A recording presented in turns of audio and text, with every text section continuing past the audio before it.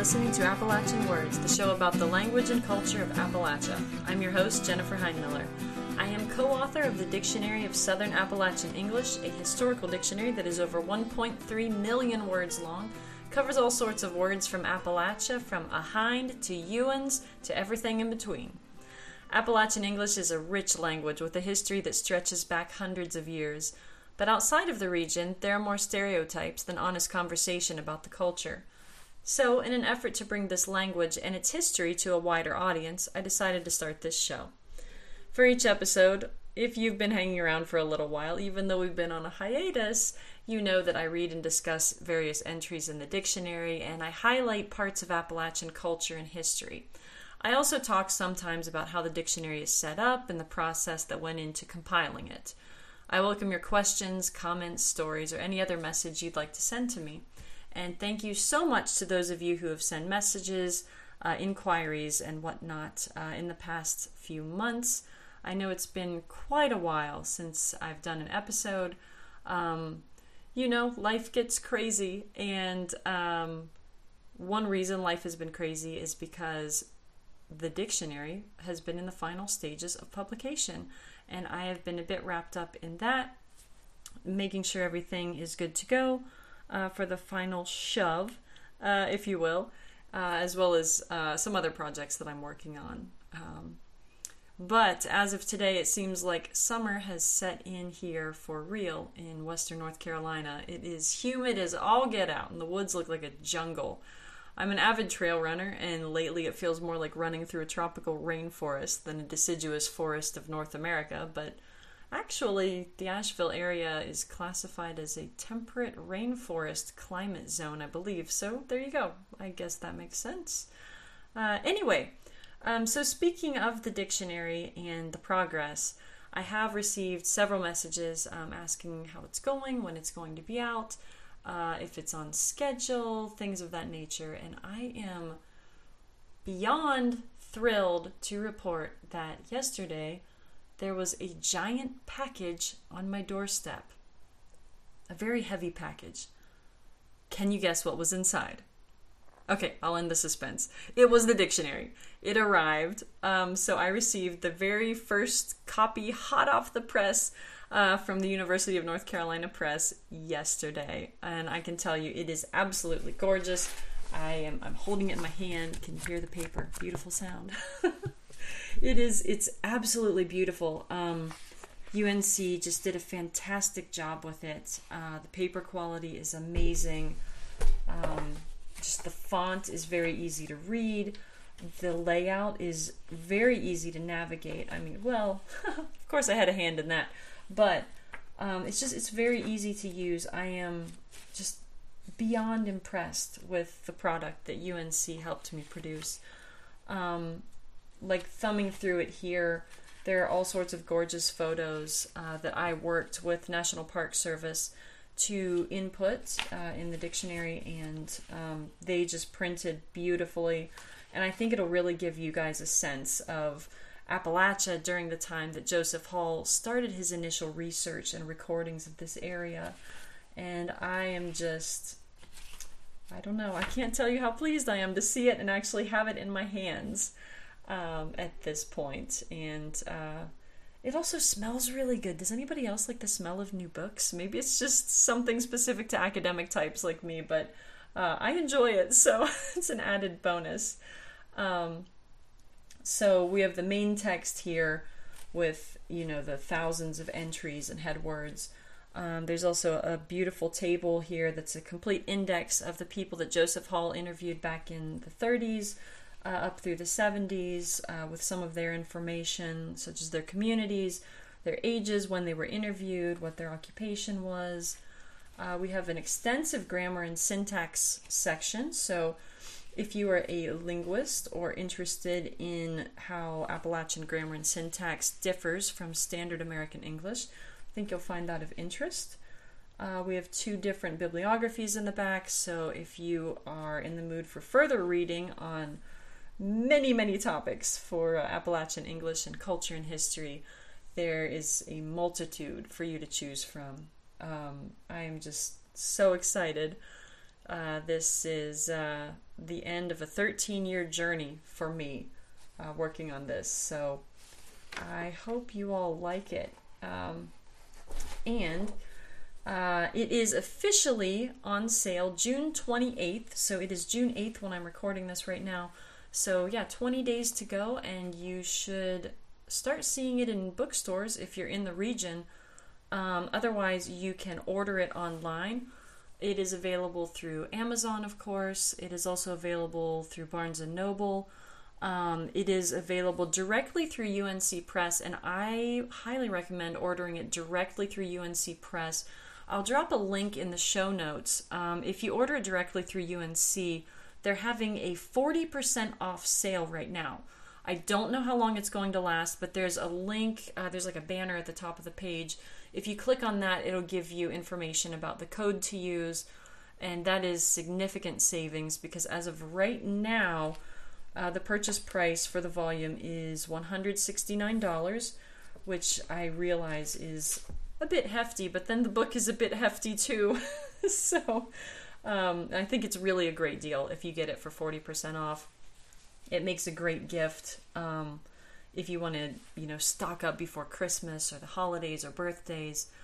Anybody who's interested in the region, I really think it would make just a beautiful gift. So that is your chance to get it for slightly discounted price.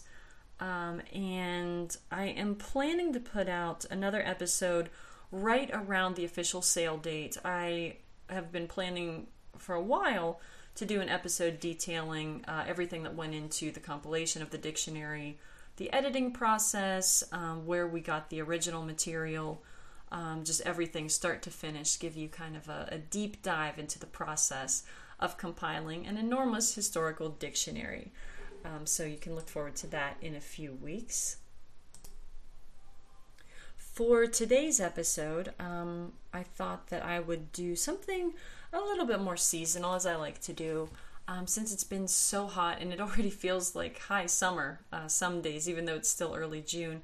I started thinking about that old phrase about corn being knee-high by the 4th of July. And I started looking into it. We don't really have that phrase in the dictionary material, at least not that I can remember. So don't jump on me if I'm wrong about that, but I know that's not one of our main head words. But anyway, I started seeing the fields being planted here, weeks back. But I started wondering, is that actually true? Because it seems like, at least in Appalachia and even up into Ohio, Pennsylvania, it seems like the corn is typically quite a bit taller than your knees by the 4th of July. I mean, well, it's taller than my knees, and I'm a fairly tall person for a female. And so I started wondering, and I looked into it. So this is an old adage. Not quite sure exactly where it came from. But there's some questions about whether it means a person's knee or a horse's knee. So one of the theories is that it actually referred to riding through the cornfields to kind of inspect your crops on horseback, and it should actually be up to the horse's knee at that point, which makes a little more sense, but that still seems a bit low to me. So I was looking around, and actually, according to, who was it? I think it was the Iowa Corn Growers Association. They say that under good conditions, Iowa corn plants typically reach a height of 8 feet by midsummer. I think July 4th is pretty close to what we would consider midsummer in North America. I don't know. What do you consider midsummer? To me, it's somewhere around there. I don't know if we have an actual midsummer. We have the summer solstice, but technically that marks the beginning of summer.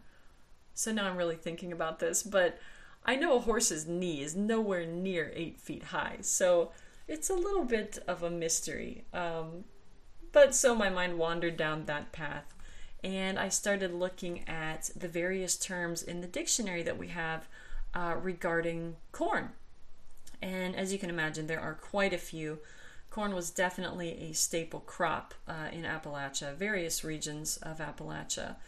And corn was also a major ingredient in many things, including breads and alcohol.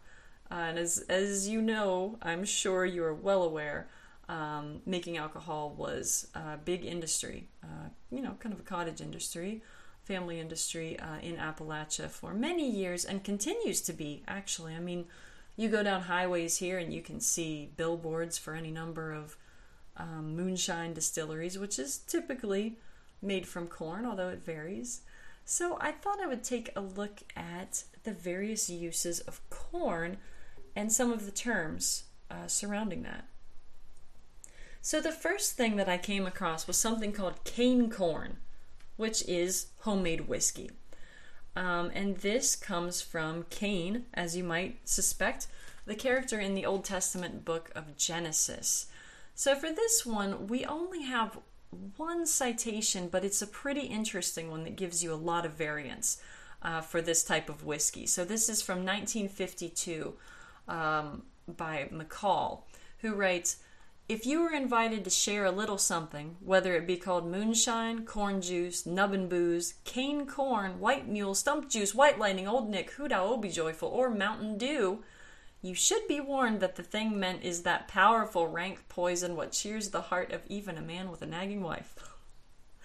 I'm not sure about the nagging wife part, but those are some pretty colorful descriptions. I've heard most of those, of course, at this point, working on this dictionary. And it also brings up Mountain Dew, which I think most of us today know as the soft drink. But historically speaking, it was one of the main terms used to refer to corn whiskey or moonshine or whatever you'd like to call it now. So we also have, let's see here, we have just whiskey that was called corn in general. It's just called corn. So if someone used the term corn, it didn't actually mean the corn, it meant the alcohol made from the corn. So for this one, we have several examples going back to 1939 from a guide to Tennessee under the Federal Workers Project. So this was actually issued by the government for one of the government programs back in the 30s as kind of a rebuilding for the Great Depression. So this one says, under the leaves in the hollows, they stashed or cached away the fresh corn, in parentheses, moonshine, in 10-gallon kegs and let it charter for months. Which is very interesting, calling it just corn. And if the government was writing this in official publications, that means it was very widespread by that point. Because I don't think, you really had government officials who were well-versed in Appalachian English. I could be wrong about that, but it seems like it must have been a pretty prominent term for the alcohol at that point. Then we jump ahead to 1949, a book about moonshining by Maurer, saying, so-called corn whiskey is still made, although the pure corn or straight corn of older days is now practically non-existent. Sounds like he's mourning the mixing of corn with other ingredients, which could be, a number of things. We'll have to get into that at another point. And then in the 60s, we have 1963, Edwards, who wrote, when the doctor got near the top of this ridge, he took another heavy drink from the bottle of corn to help defeat the inclement weather. Not sure whether or not that would have worked, but hopefully it made the doctor feel better. And then we also have corn beer, which is not quite the same as corn whiskey. Now, I have never even been inside a distillery. I don't really drink a lot, and I don't know much about moonshine or the distilling process. So this was a bit of a learning process for me as well. But the explanation here that Joseph Hall gathered in one of his recorded interviews in 1939 is that corn beer was the fermented mash that is distilled in the making of whiskey. And then we have a little bit more evidence from a 1974 book, Mountain Spirits by Dabney, which says the mash bubbles so much that it starts rolling literally and keeps on for a day or 2 days. When the bubbles stop rising and the cap disappears, the mash, now called, quote, corn beer or distiller's beer, becomes a soupy yellow and is ready to be distilled. So I thought that was an interesting one. I would have just thought that corn beer was another name for the whiskey that's produced, but actually it's quite different, and it's part of that production process. I thought it was also interesting that we can have just that word corn used as a verb, and it means to plant a field in corn. So to sow your corn in for a crop. And we have several examples for this one as well. One of them was 1940, Jesse Stewart, Trees of Heaven. Jesse Stewart wrote several books set in Appalachia, and he was a native of the area, so he knows his stuff about it. So he wrote, "I'd corn this land 3 years, then I'd sow it in wheat and orchard grass." So it's such a great example of corn being used as a verb, which I honestly had not heard before.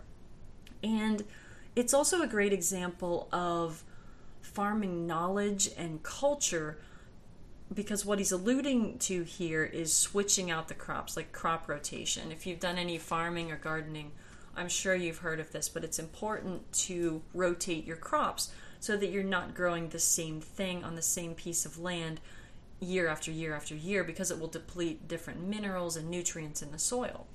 So when you rotate the crops, the first crop will take out certain nutrients, of course, but also add others.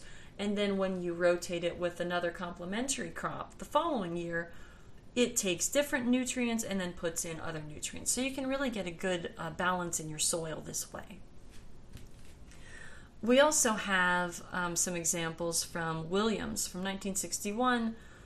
He's got a good little piece of cropping land there, but he won't corn it nor hay it nother. So I'm not sure what was going on with this character, but sounds like he wouldn't plant corn or hay. And then we have the Verbs of Mountain speech, 1962, by the same author.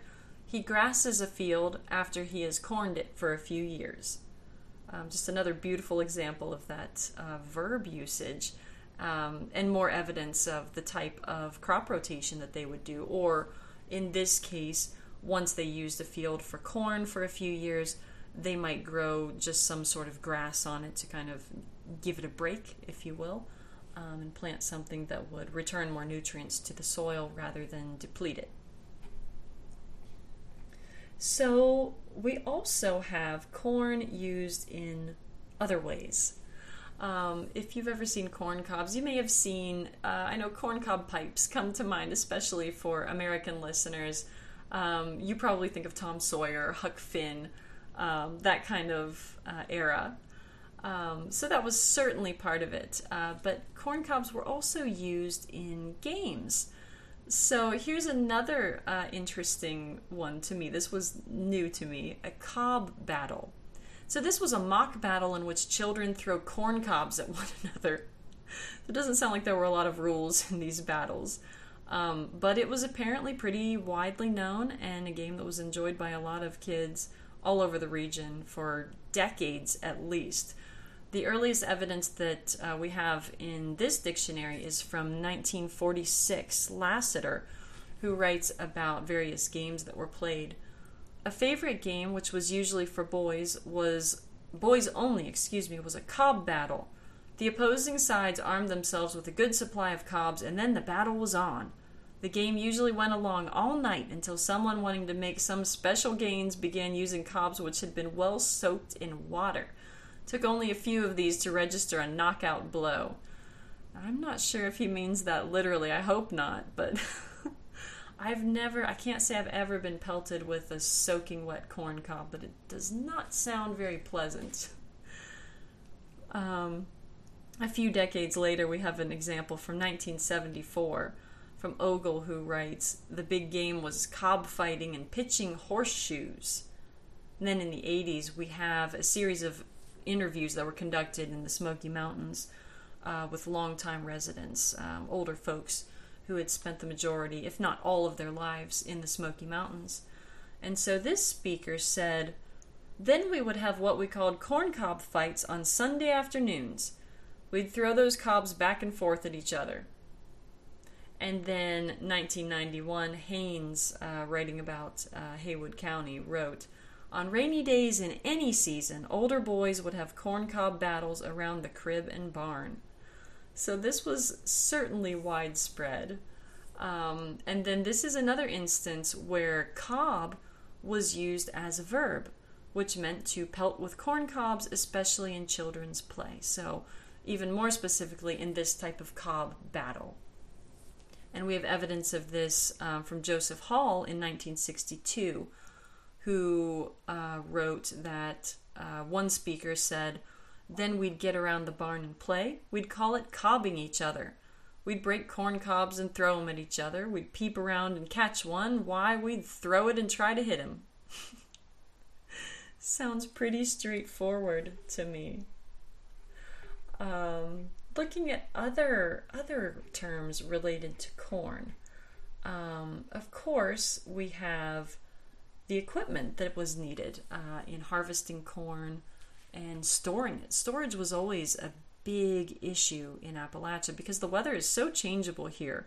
It's one of those places, I know many places say this, but it truly is one of those places where you can say, if you don't like the weather, wait 10 minutes because it will change that quickly. But we also have a range of temperatures here. The winters can be very cold, especially if you're in the higher elevations. So storage during the winter, as well as the warm months, was something that everybody thought about. So for this, we had something called a corn bin, which was, as Wilson wrote in 1960, a place to store corn, usually shelled corn. In 1967, the Dictionary of American Regional English Survey found the same thing, that it was a structure for storing specifically shelled corn. And that citation comes from Brasstown, North Carolina, so not too far from me here in western North Carolina. We also have a corn box. So this is slightly different. We're not talking about shelled corn in this instance. And we have a great example here from a 1998 book by Hamby that says, sometimes they would plan a hayride when it snowed. The young men would take the farm sled and put the slatted corn box on it. The box was about 6 feet long and 4 feet wide with a floored bottom, but with slatted sides and ends to allow air to circulate through if the husked corn had been left in it overnight before hauling it to the granary, or if the unhusked corn had been hauled away to the barn hallway for a corn husking. The 3-foot-high box would be filled up to the top with hay, but after 6 or 7 people sat down on the hay, it was considerably less high, as you can imagine. So that gives you a little picture of some of the implements used on farms, which I don't think a lot of us think about. When we think about farming, we think of tractors and fields and barns, maybe silos, but not these smaller structures, which were once so integral to this farm life in Appalachia. And if you're interested in that, I was also thinking of doing an episode sometime in the future, hopefully not too distant future, about those kinds of things to give a broader picture of farm life in Appalachia, because it's such an important part of the culture, whether on a small scale or large scale. So to round out, I thought I would take a look at 2 foods that used cornmeal as ingredients, and these were pretty popular throughout Appalachia during different time periods. So the first one, this is one of my favorites. I'm sure I've mentioned this before, but we have a cat head biscuit. So this is a very large biscuit, and this was the size of a cat's head, hence the name. So usually biscuits were made from typical wheat flour, white flour, enriched flour, depending on what you could get your hands on. Of course, later in the 20th century, it was from store-bought flour. But earlier, sometimes the flour didn't go that far, or you had to mix it with other things. And sometimes cornmeal would go in there. So alongside cathead biscuits, you would have cornbread or corn pone, which it was also called. And Hall has evidence of this. In 1960, his book, Smoky Mountain Folks, he wrote, "It was a novel experience to eat cat heads or corn pone 3 times a day." That sounds novel indeed, and also delicious. I am definitely a fan of cornbread and biscuits. And the last one I have here is a different one. So this is from another culture of Appalachia. So this is chestnut bread. And this was a heavy bread made originally by the Cherokee from the nuts of the American chestnut tree, which is now, I believe it is completely extinct. But the Cherokee, this was one of their staple foods, and they would often mix it with cornmeal, and this was something that the European settlers or, European heritage settlers picked up from the Cherokee, and they started making their own version of this. So it really became this multicultural food, and different regions and communities and even families had their own recipes depending on the taste and what was available. In 1939, Hall did some interviews about this, and he learned a little bit more about some of these other ingredients that people would use. And so one speaker said that lots of people made chestnut bread and bean bread, and so they mixed dried beans and cornmeal. So it sounds like almost a complete meal just in this bread, where you would have chestnuts and dried beans and cornmeal all in the same bread. And one of the benefits of this type of bread is that it was heavy, very dense, very easy to travel, very easy to put in a bag when you're out working in the fields, or building your house, any number of things. And there's another great example from a 2015 book called New Roots that talks a little bit in more detail about this type of bread. The author writes, "Paul Dillman of Qualla Boundary makes traditional Cherokee chestnut bread, but he says he's never tasted an American chestnut," which of course we know why, because it no longer exists, sadly. Anyway, the author goes on, "Chestnut bread is a variation of bean bread, a traditional staple food among the Cherokee. It's prepared much the same way, just substituting chestnuts for pinto beans. The American chestnuts that formerly served as the base for this dish were largely wiped out by chestnut blight, a pathogenic fungus brought to this country by imported Asian chestnuts in the late 19th century. Dillman uses Chinese chestnuts in his chestnut bread, which he says are larger than the American variety." So it's really wonderful to know that 5 or 6 years ago there were people actively making this bread still. I've never tasted it, but I would love to get my hands on a recipe and try to make it or taste it myself. If you've ever made it, or if you're familiar with it, I would love to hear from you.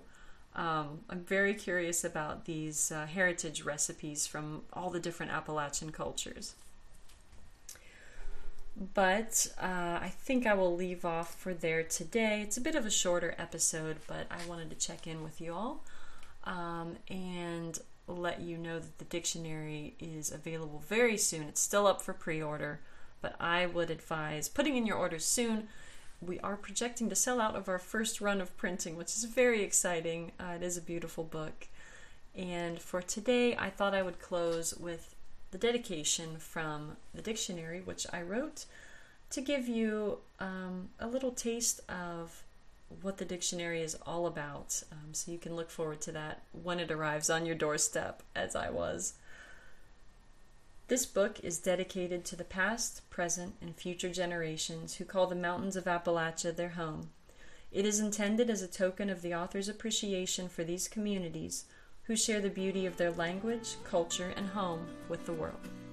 And with that, I bid you a good evening, and until next time, take care.